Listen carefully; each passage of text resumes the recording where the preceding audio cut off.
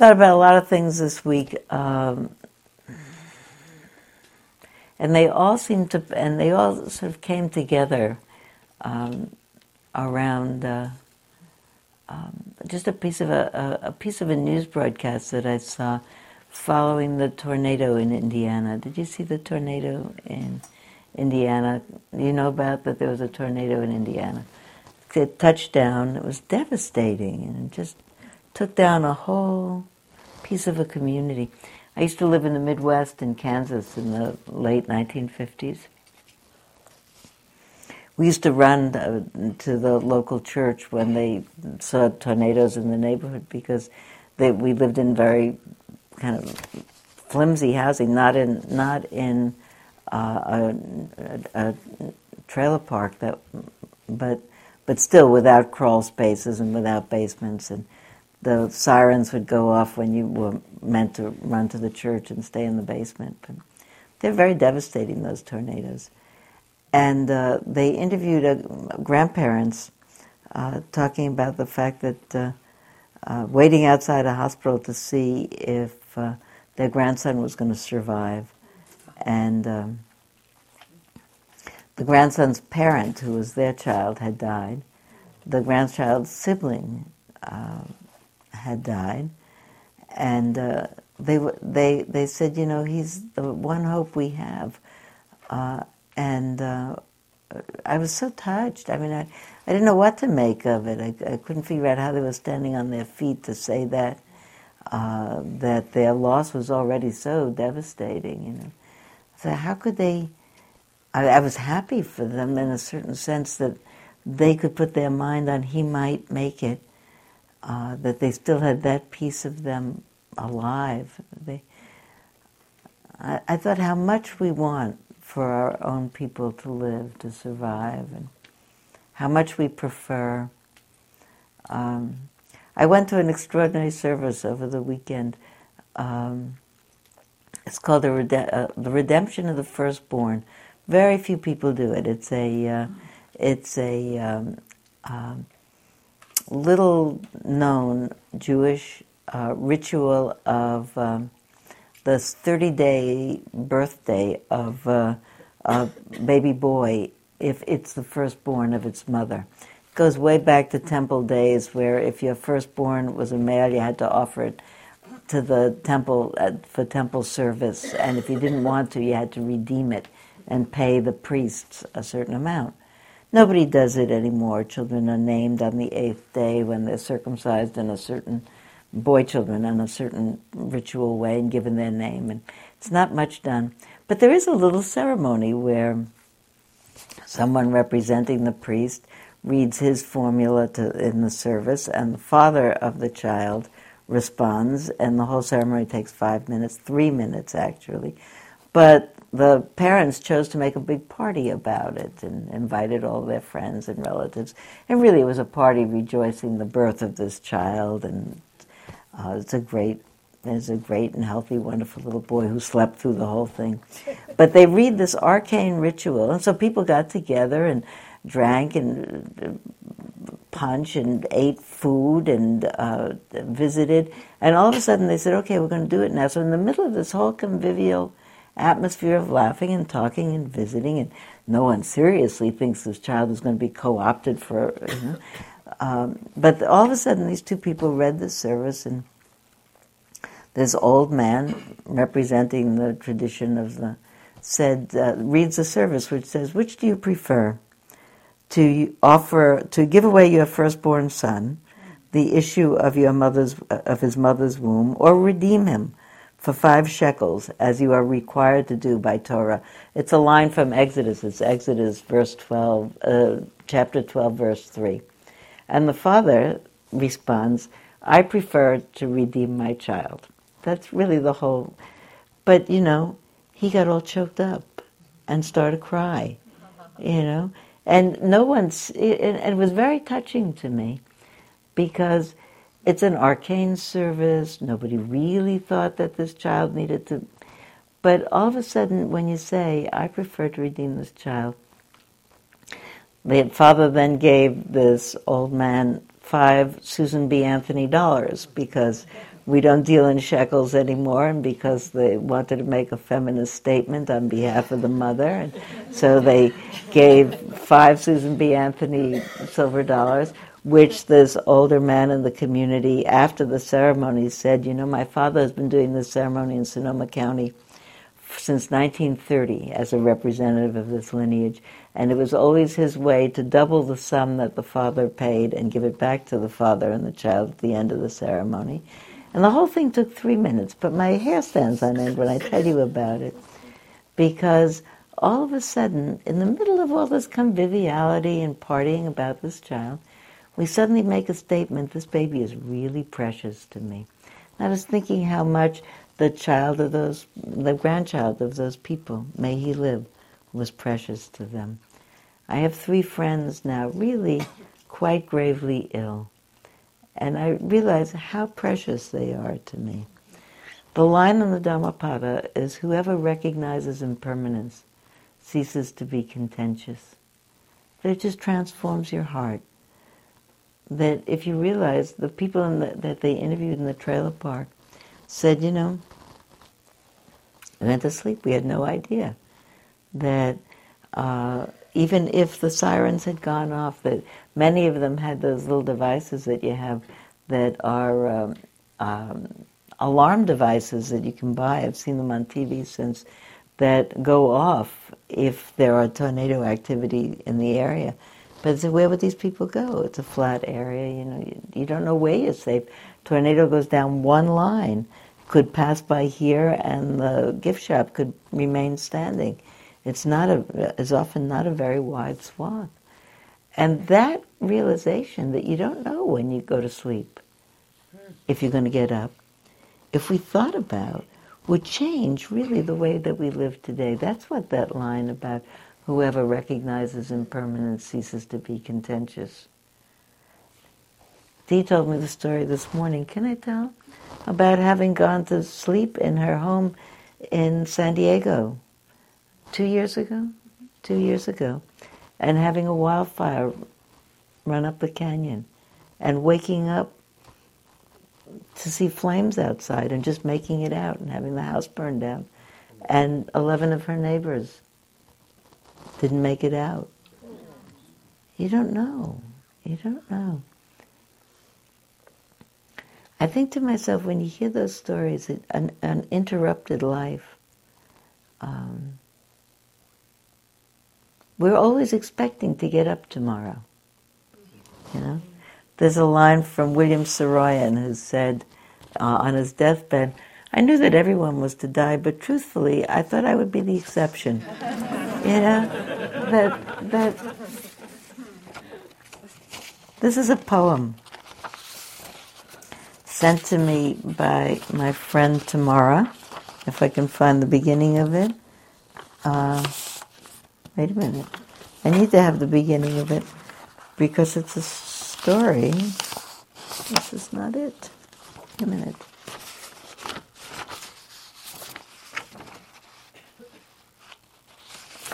Well, that'd be a weird thing if it isn't here. Let me just see.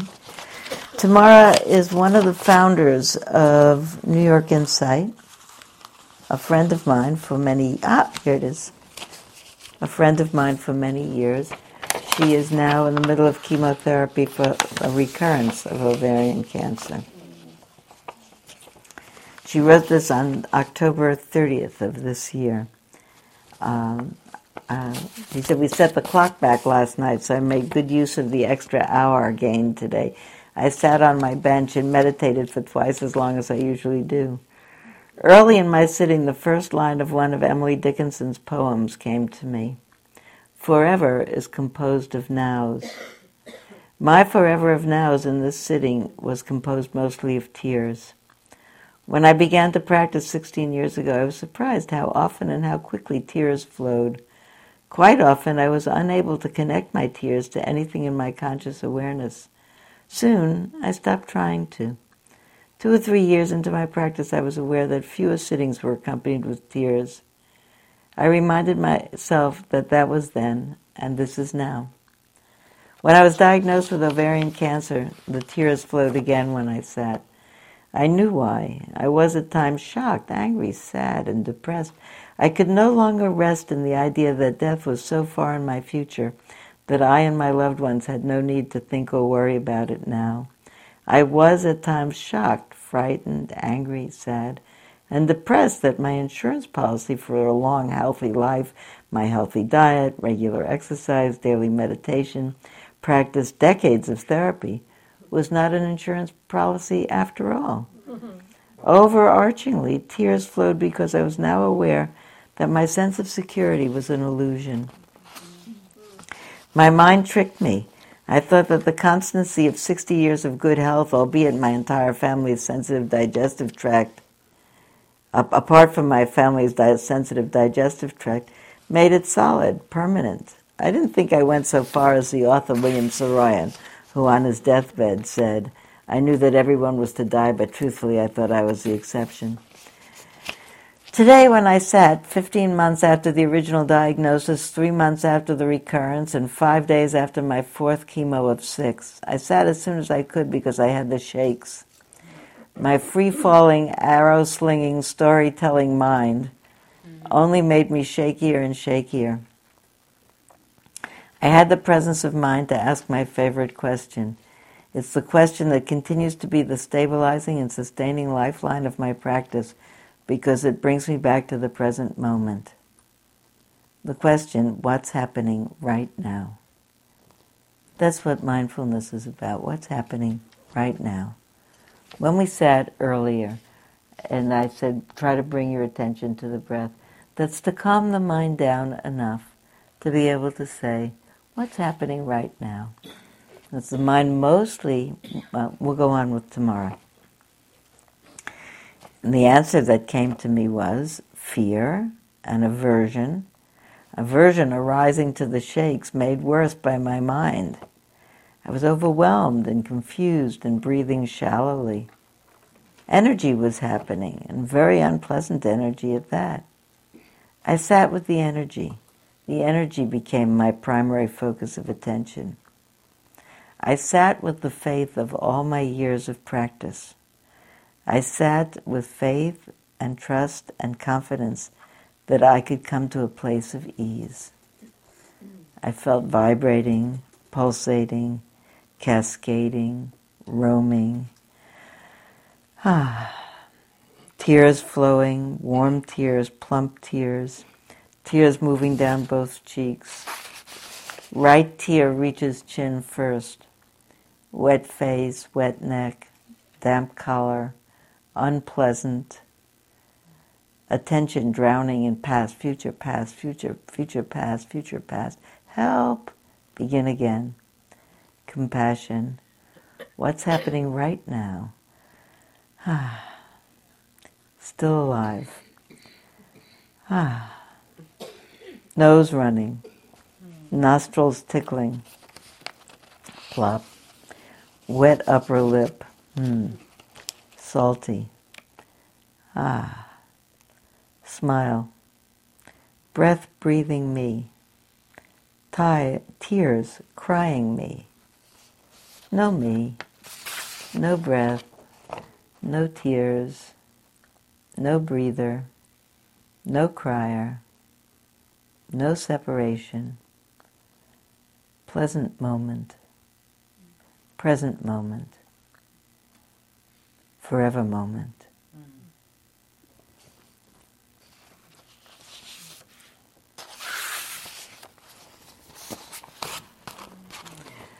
Tomorrow is one of my 3 close friends with serious illness now.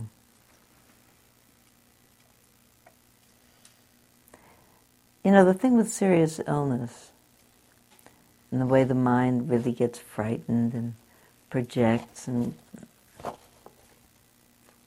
fights with what's happening, is that life is a serious illness. You know, that it just gets exaggerated when we get when we really hear the news that our lives may end sooner than we imagined. But when you think about it, that movement to rest in this moment. Say, okay, this moment is okay. Not only that, but this moment is just what it is. And it's always now. You know, the many futures that the mind projects are just thoughts. It's always now. This is the only time we are ever alive, now. It's hard to hold that. The mind gets so startled with the news of something. You have the news that you have a serious illness. You can't just say, well, now I'm all right. This minute is fine. You have to do things. You have to consult. You have to take certain steps. It's hard to take all those steps and still remember that this is now. You don't know. I remember when my father was first diagnosed with his cancer, and I took him to his first appointment with the cancer specialist. And at the time, the cancer that he had now has a treatment, but at the time it didn't. And it had something that will keep it. It was always fatal at that time, and now it's not. But I remember the doctor saying to him, in order to, I suppose, to be as straight with him as he could, or clear, he said, you know, Harry, you're going to die of this. And when we left at the end of the appointment, my father said he shouldn't have said that to me because he doesn't know. I could get run over this afternoon. Or, he doesn't know, really. And the point is that we never know, actually. That we think, I don't have that disease, but, the people in the trailer park didn't have any disease. And I think it's an illusion of the mind that protects itself.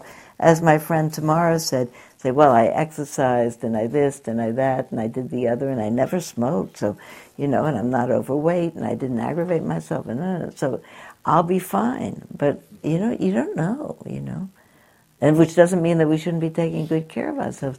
But if you don't know, the only thing that not knowing really makes different for me is it absolutely electrifies me into thinking use now right.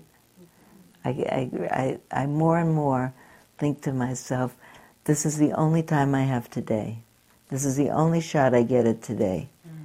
This is the only time I get to have this hour. How do I want to do it? And in this moment, if I have a choice, if I catch myself thinking some recriminative thought, some not good thought about somebody, I think to myself, do you want to do this with your mind for this minute, or you want to do something else? And it's really helpful to me. So I can either continue this indignant line of thought or not. And what if this is the last hour that I'm alive? Do I want to spend it in indignation about who did me wrong and what kind of a letter shouldn't have done that? I told you the story last week, I won't tell it again, about the antiquaire, And I thought to myself, it was such a, the people who didn't hear it, not to feel that you missed it. It's a story about having done a business deal in France and bought an antique bed that turned out to cost way more than I had committed to for a variety of reasons. And the business of getting over the indignation, it wasn't fair. It wasn't fair, but it was what was happening, And the particular meeting with the antiquaire, and I expressed myself in my most elegant and polite French and explained why I thought it wasn't, maybe she could redress this. And I got all finished and said, we felt so badly. We'd had so many good dealings with her before, and we were left with bad feelings. And she leaned over to me as if she was genuinely concerned. And she said, oh, madame, bad feelings are really bad for you. You should put them down. It's in the past. These things happen. Let it go. Look to the future. It was just like that. It was worth it. It was worth it. I tried to recreate yesterday I was writing, I tried to recreate the conversation in French, because that's what she said. I remember it exactly that she said that way. But and I tried to say it back to myself in French. I wasn't sure I got it. But how would she say? How would she have said, "You need to let go of this, or you need to put it down"? What would she have said? Laisser faire, laisser tomber, laisser tomber, laisser faire. Yeah, that's it. You need to let this go. These things pass. Tout passe. Yeah, these things happen. Ça arrive. Ça arrive. Exactly, ça arrive. But that's exactly it. I thought about it. That's about the wisest piece of Dharma in the world. Ça arrive. Everything happens. My friends who are sick, they think to themselves, when they think that, why me? Because it happens to people, that people get cancer. Some people get this and some people get that. And it's not personal. It's sad, but ça arrive. And to be able to really get that saves the whole indignation, which is so painful. The indignation is painful. The indignation is painful. The anger that comes with it is painful. It shouldn't be like that. It is like that in a world. There was an article in the New York Times. I have two that I want to tell you about. There was one the other day called "Courage in Cancerland," and it's just an essay about two books recently published.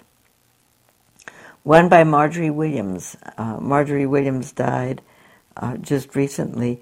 She had cancer detected in 2001. She was a writer, well known. She published. She wrote for Vanity Fair and elsewhere about people like Barbara Bush and Vernon Jordan and Richard Darman. She wrote with piercing perceptiveness about people, that she was a realist. And cancer was detected in 2001 when Williams was 43. As the sonogram revealed mysterious blobs throughout her abdomen, she asked her doctor, "Is there a case to be made against my freaking out now?" And yet, as she describes the course of her disease in an essay in her posthumous book, The Woman at the Washington Zoo, she never did freak out. She chronicles her disease with the same relentless realism. And goes on. And David Brooks clearly is, I think, in this article, favoring the relentless realism, stiff upper lip. And it's actually quite uplifting. She says at the end, she left a family, children. "I am now, after a long struggle, surprisingly happy in the crooked, sturdy little shelter I've built in the wastes of Cancerland," she wrote in a journal. "Only a moral idiot could feel entitled in the midst of such a life to complete exemption from bad fortune." That it's an awareness of this happens to everybody. But then he goes on, and it's uplifting to talk about Joan Didion's recent book, The Year of Magical Thinking. So I see people have read that. Did you read it? Didion suffered different blows, the death of her husband and daughter, but where Williams was realistic and clinical, Didion found her mind deranged by grief. In her fragmented impressionistic narrative, he said, so unlike Williams' matter-of-fact tone, Didion describes a year in which years lost their meanings, in which insights came in flashes of dreams, in which everything that had seemed solid became fluid. Didion bobs on the waves of her grief and loses any fixed sense of marriage, children, sanity, and memory. Didion is emotive while Williams was stoical. Didion is postmodern and magical while Williams was a realist. Many people will find themselves more attuned to Didion's sensibility, judging by her book's rapturous reviews. But what is heroic about Williams' story? Williams' story is that despite the vicious trick that her body played on her, she fought to preserve her own agency. So I thought to myself, when I got finished, because I was annoyed with him for saying, that one way was better than another way. That was the part of it that got me. I thought to myself, everybody is heroic. That you don't get to choose. You don't get to say, I'm going to do this stoically because it'll be easier on everybody around me if I'm a realist and I don't mess this up by being emotional about it. Marjorie Williams could not have done her experience any other way. Joan Didion could not have done her experience another way. You're what you are, really, you know. I talked to our friend Martha, who really has one series of worrisome new bad newses after another. And so I talked to her a lot, and somebody asked me how she was doing. I said, I think she's doing great. I said, you know, really, in terms of dealing with all this stuff, I said, most of the time she's doing great. And then I said, no, I take it back. I said, all of the time she's doing great. Even when she's not doing great, she's doing great. Because I am aware it is not a situation that I can know how it's like, because I haven't done it. I can't know. Probably many of you can know how it is to have a terrible diagnosis in your own body. I don't know. I don't know. You know, I can imagine, but I can't know. I can accompany, but I can't know really. But I am sure that everybody does it exactly the way they do it. And they can't do it another way. There isn't a better or a worse way. I think it's heroic to be able to be doing it in any way and talking about it.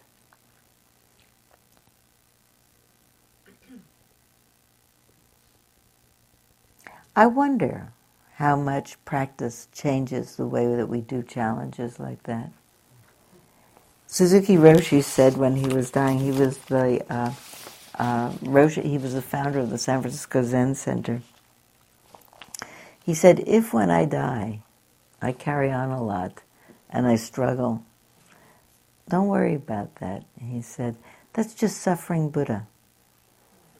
He said, I don't know, I hope I do it another way. But if I don't, it's okay. That's just suffering Buddha. Everybody does it the way that they do it. To have a view about this is the right way or this is the wrong way. Mm-hmm. So then I thought more about views about right way and wrong way, which is why I brought up about what if you knew that half of the people in this room had voted another way from you. Would you wish them any less well? Would you look at the people and say, okay, these are the people who voted with me. Okay, these people I really wish well. These other people half-hearted well. They shouldn't have so much good fortune as the other. We wouldn't do that. I mean, imagine how your own heart would feel if you did that. That wouldn't. So, likewise, in the New York Times also this week, there's an article about, I'll read it to you. It's by Nick Kristof, who I like a lot. In a country dispirited by political mud wrestling, there was a spark of hope the other day, a conference in which liberals discussed international issues with conservative Christians and agreed. The conference, sponsored by Madeleine Albright on the left and Senator Sam Brownback on the right, underscored that we now have a tantalizing opportunity, if only left and right can hold their noses and work together, we can confront some of the scourges of our time, sex trafficking, genocide, religious oppression, prison brutality, on which there is agreement on what needs to be done. Democrats have mostly watched the arrival of evangelicals on the foreign policy scene in the way that Romans regarded the approach of the Visigoths and Vandals, but it's a mistake.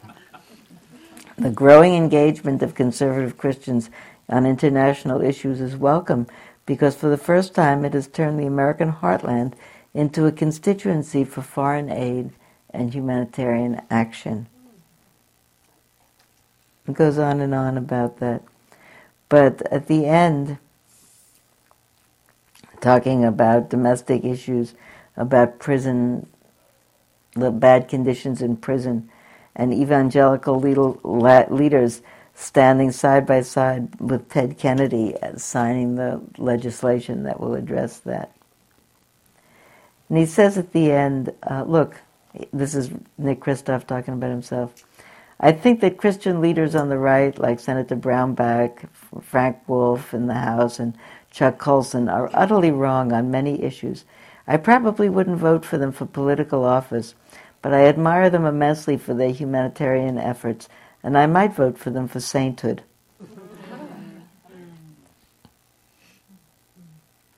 And he ends up by saying next year Democrats and Republicans will devote millions of dollars to heaping slime on each other. I hope they devote 1% as much energy to cooperating on these issues that they feel the same on. It could make the world a much better place. And he ends by saying bleeding hearts, which is the epithet usually used for the Democratic Club. Bleeding hearts of the world unite. But I was thinking about that when people really begin to think of, here's the way that my thinking went on it. I thought about, at the end of retreats, people often say, just before they're about to leave and go home, they say, I've so changed in these 5 days or 8 days or 10 days or whatever. They said, I feel very vulnerable. I'm afraid to go out in the world, actually, with the whole world out there. How many people here, by the way, have been on a residential retreat? Yeah, good. Think about it sometime. You can watch your mind arrive on the first day and just in the course of events, respond with annoyance. Person next to you is chewing too loud in the dining room or eating in 2 big gulps or something or other. Or the person next to you on the next zafu is blowing their nose too much. It's amazing what the mind can find to irritate about.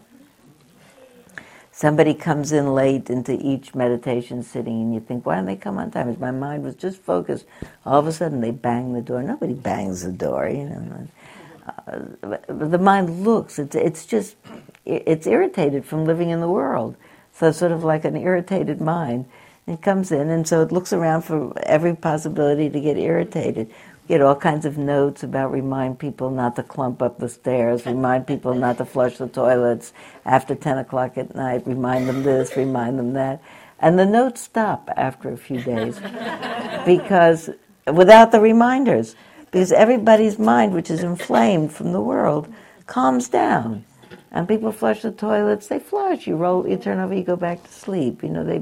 They come in late, People blow their nose, you think, oh, too bad that person has a cold. People start off putting cough drops near people who cough a lot. That instead of being annoyed at them, they give them their cough drops. That the heart transforms, and just because that nobody has said anything to them, and we haven't changed anything, it's that everybody's irritated mind from living in the world on this frantic pace calms down a little bit. And their own good heart manifests itself. We're actually kind people. And our minds are just so frayed and tense. So people often say at the end they discover that they begin to feel pleasant about the people that they were annoyed about. And they particularly notice that. They say, this one person, I got over it. And the whole other person doesn't know that there was a drama. And the drama was about they breathed too loud, or it was really not a drama. I mean, on the world scene of things of dramas, it's not that person breathed too loud.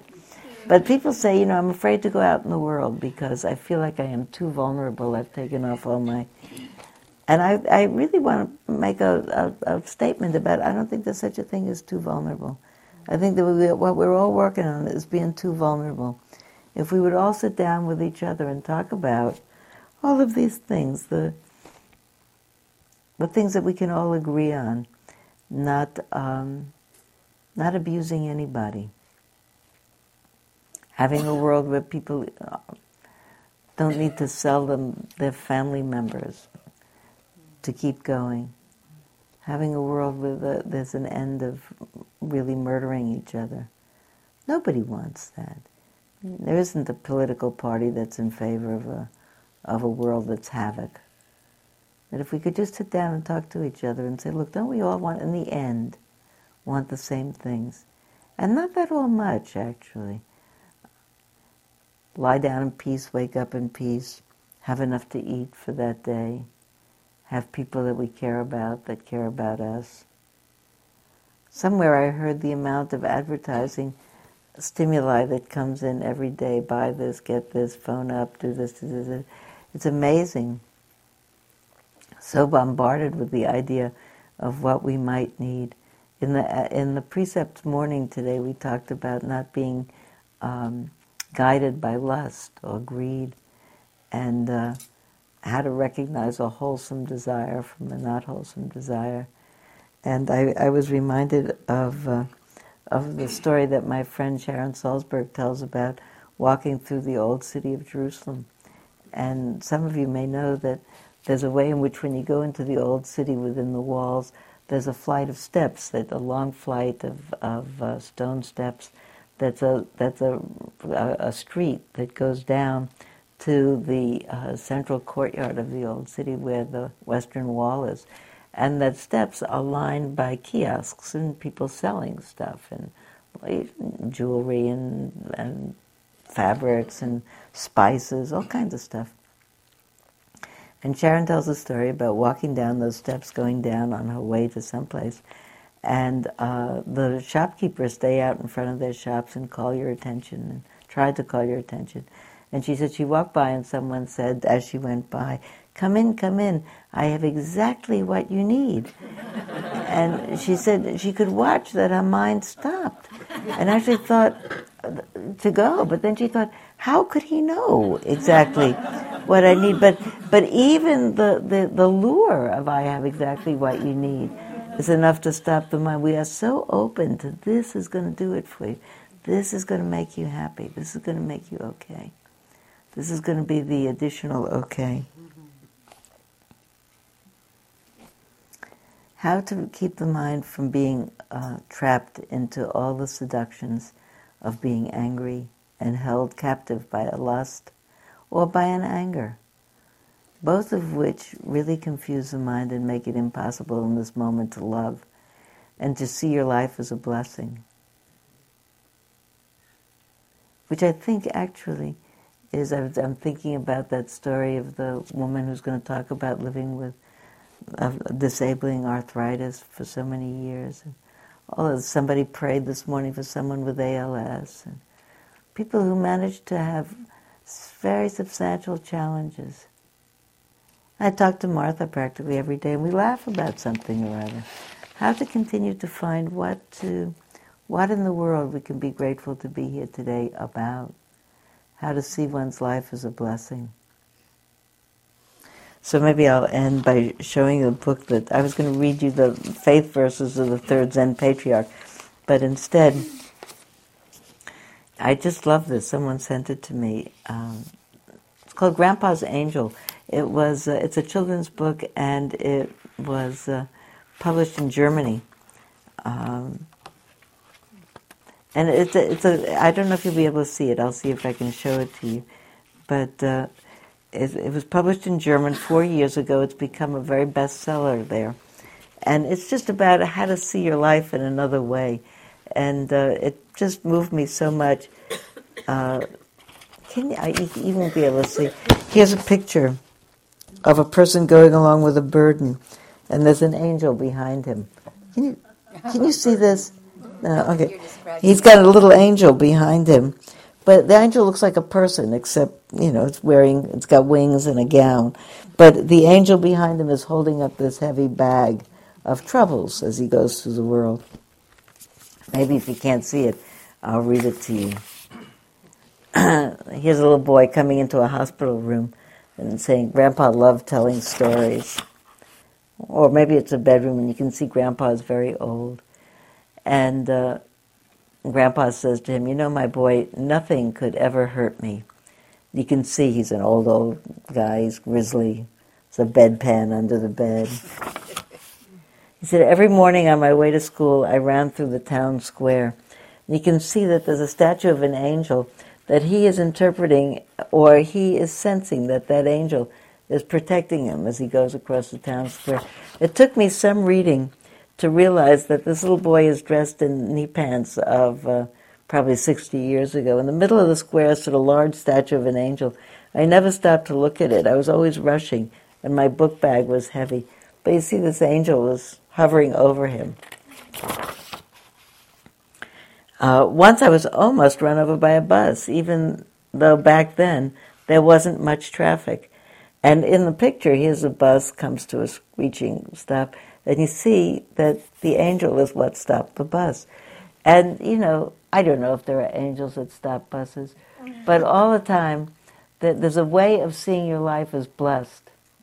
And seeing, that was remarkable. I almost got run over by a bus, but I didn't.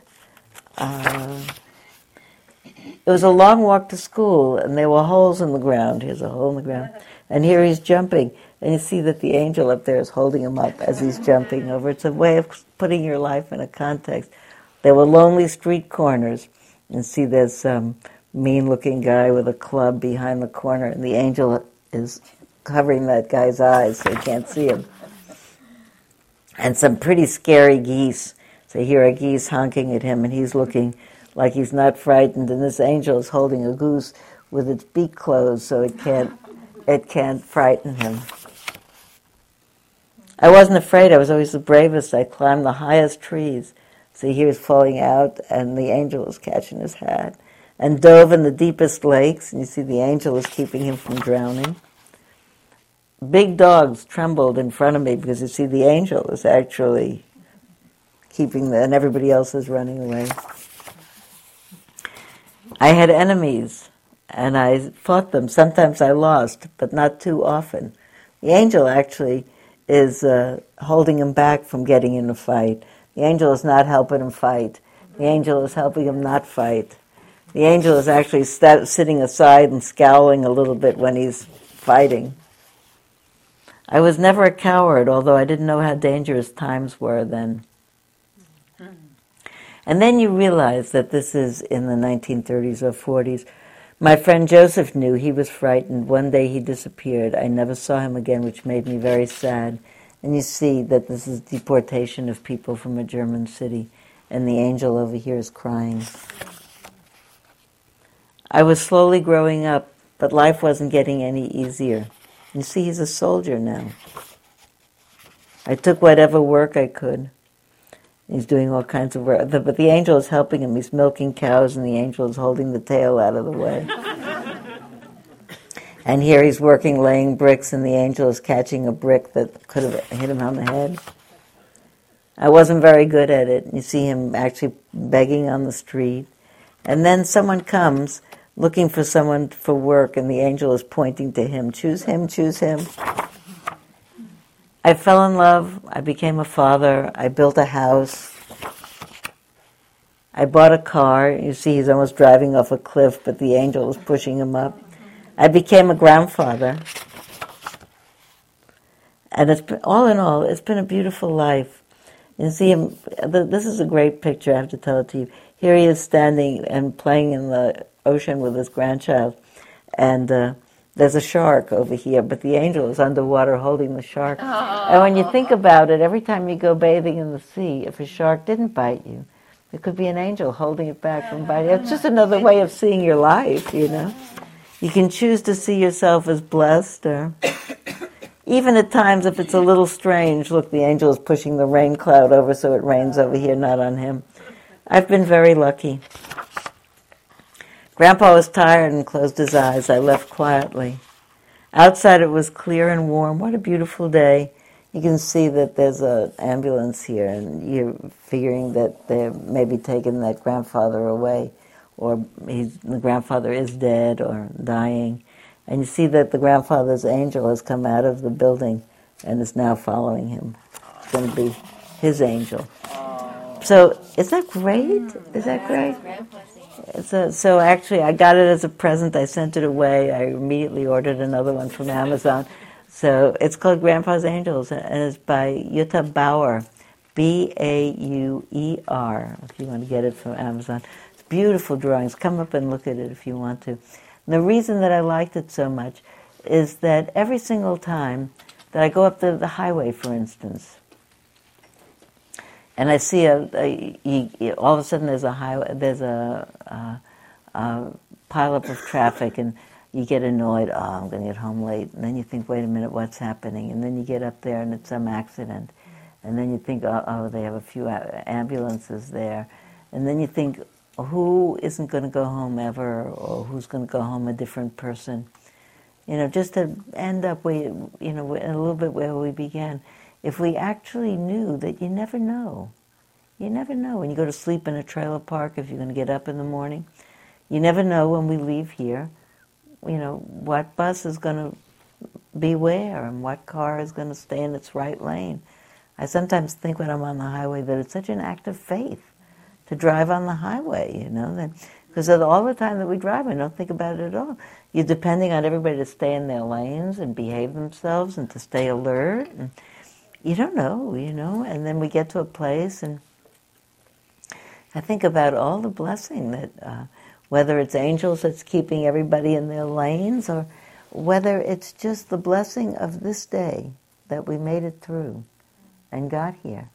And it seems to me that seems so key in being able to think of life as either a minefield that's going to get you any minute, or an opportunity to say, well, this day I still have. The now that's forever, the only now that is, and how can I respond in this moment so that this moment is I like to tell people that the very, very first meditation weekend that I ever spent before I went on a real retreat was in a place that had a little sign, a house in the South Bay, that had a sign on the fireplace in the living room. One of those little hokey signs that you buy in national parks. It's on a piece of wood that's all shiny, lacquered, like Sisters or Friends and all those. Home Sweet Home. And this one said, life is so difficult, how can we be anything but kind? And I thought to myself, I had a terrible time on that weekend. Everything about it was so hard and strange and disagreeable. And it did not convert me to, I wasn't excited about becoming a meditator, but I was excited about being in a tradition that had on the mantelpiece, life is so difficult, how can we be anything but kind? It seems to me like the major and fundamental teaching. So it's a pleasure to be here again. Where is the envelope of the bake sale? Did it make it around? And there it is. I'll bring it next time. If you want to be on that list, but you have neither money nor checkbook, you can write your name and write IOU. So I'll just, I will send the check for 30 boxes. I think that's fabulous, by the way, that we are supporters of St. Bede's and that we get in their newsletter as our friends. And we have supported some very good causes together over the years, and I'm very proud of us for doing it. So one big breath.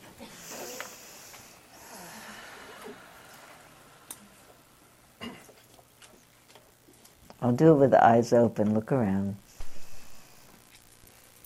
Have your eyes mean have a good week and take care of yourself.